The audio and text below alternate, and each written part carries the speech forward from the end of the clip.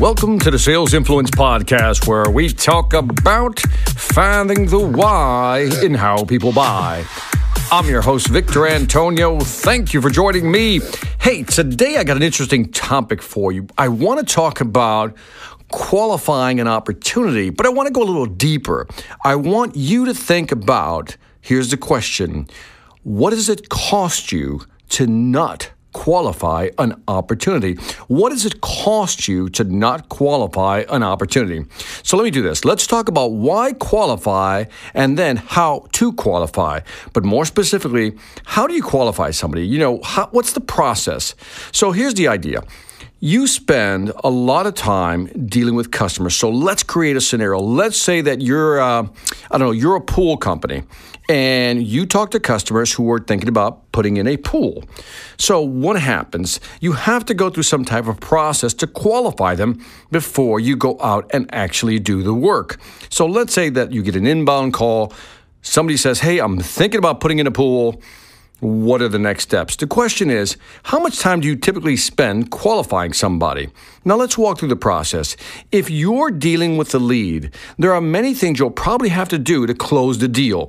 Here's a short list I came up with, and then you think of your own list. So you have the initial conversation, and then you'll eventually have to schedule an appointment. Then, after scheduling the appointment, you'll have to drive to the location and drive back. You'll do an on-site walkthrough, and then after that, you're going to develop a proposal. Then you're probably going to have to drive back to the location and again, lay out the proposal, do an on-site proposal review, process the contract if the deal is closed, maybe send some emails, solicit some additional information, and finally maybe get the contract signed. Now, this is the list, again, my list of all the things you might have to do without any guarantee that you will get the sale. Let me say that again. This is a list of things you'll have to do without any guarantee that you'll get the sale. Now, I'm sure you can add or subtract to this list, but you get the idea.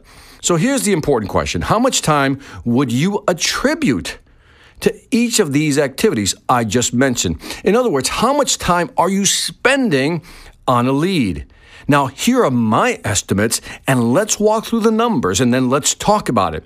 So let me go through the process again. The initial conversation, a lead calls in, the initial conversation, and you schedule an appointment. Let's say that conversation, the initial conversation, you're going to qualify, you're going to ask questions. Let's say that takes about 45 minutes to have the conversation and maybe even schedule an appointment, 45 minutes. Then you have to drive to and from the location the first time. So let's say that takes you 30 minutes to get there and then 30 minutes to go back to your office. Now, while you're there, you're going to have to do an on-site walkthrough. And let's say that on-site walkthrough takes 30 minutes. Then you'll probably have to develop some type of proposal. Let's just give that 10 minutes. And again, you can use your own numbers. Then you're going to have to drive to and from the location with the new proposal. In other words, you're going to have a second meeting. You're going to probably review the contract. Again, go through the designs. Again, maybe go back and forth on sending emails, as we talked about. You're going to solicit some additional information, so you'll probably have to send some emails. And all this before even a contract is signed. Now, using my numbers, the initial conversation and scheduling an appointment took 45 minutes. Driving to and from the location took 60 minutes. An on-site walkthrough took 30 minutes. Developing a proposal took 10 minutes, and I'm being conservative there.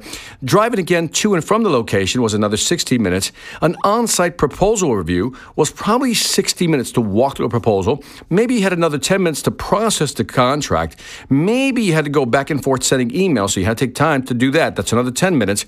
Solicit additional information, another 15 minutes.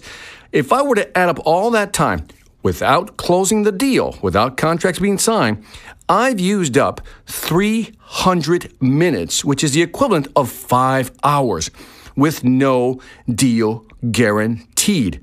Now, here's what I want you to think about.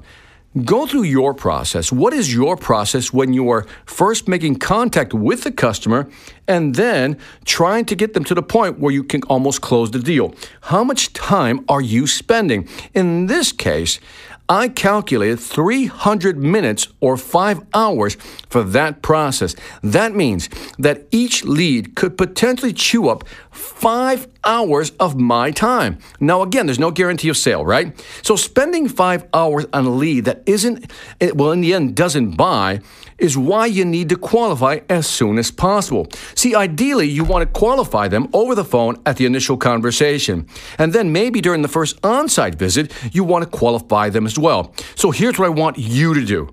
List the steps in your process from the initial call from the lead to submitting or handing them a final proposal or trying to get an agreement. How many steps and how much time are you investing to do that?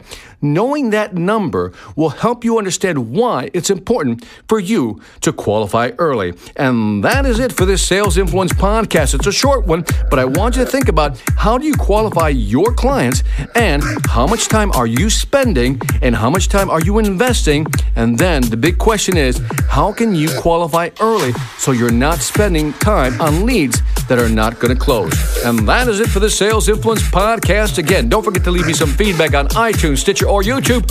Let me know what you think. I'd greatly appreciate it.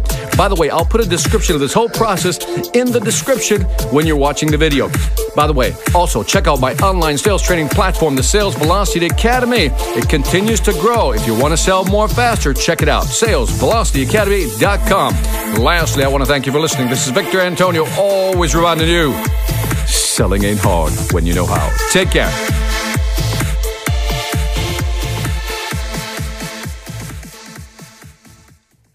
Hi, I'm Victor Antonio. I'm an author, sales trainer, and keynote speaker. I'm often asked, what makes a great speaker? Is it someone who delivers real content that the audience can use? Is it someone who engages the audience so they're part of the learning experience? Or is it someone who can motivate an audience to push them beyond their comfort zone and discover new abilities? The answer is yes. But the most important thing to remember is that I'm not there to look good. I'm there to make my client look good. Simply put, it's never about me, and it's always about them.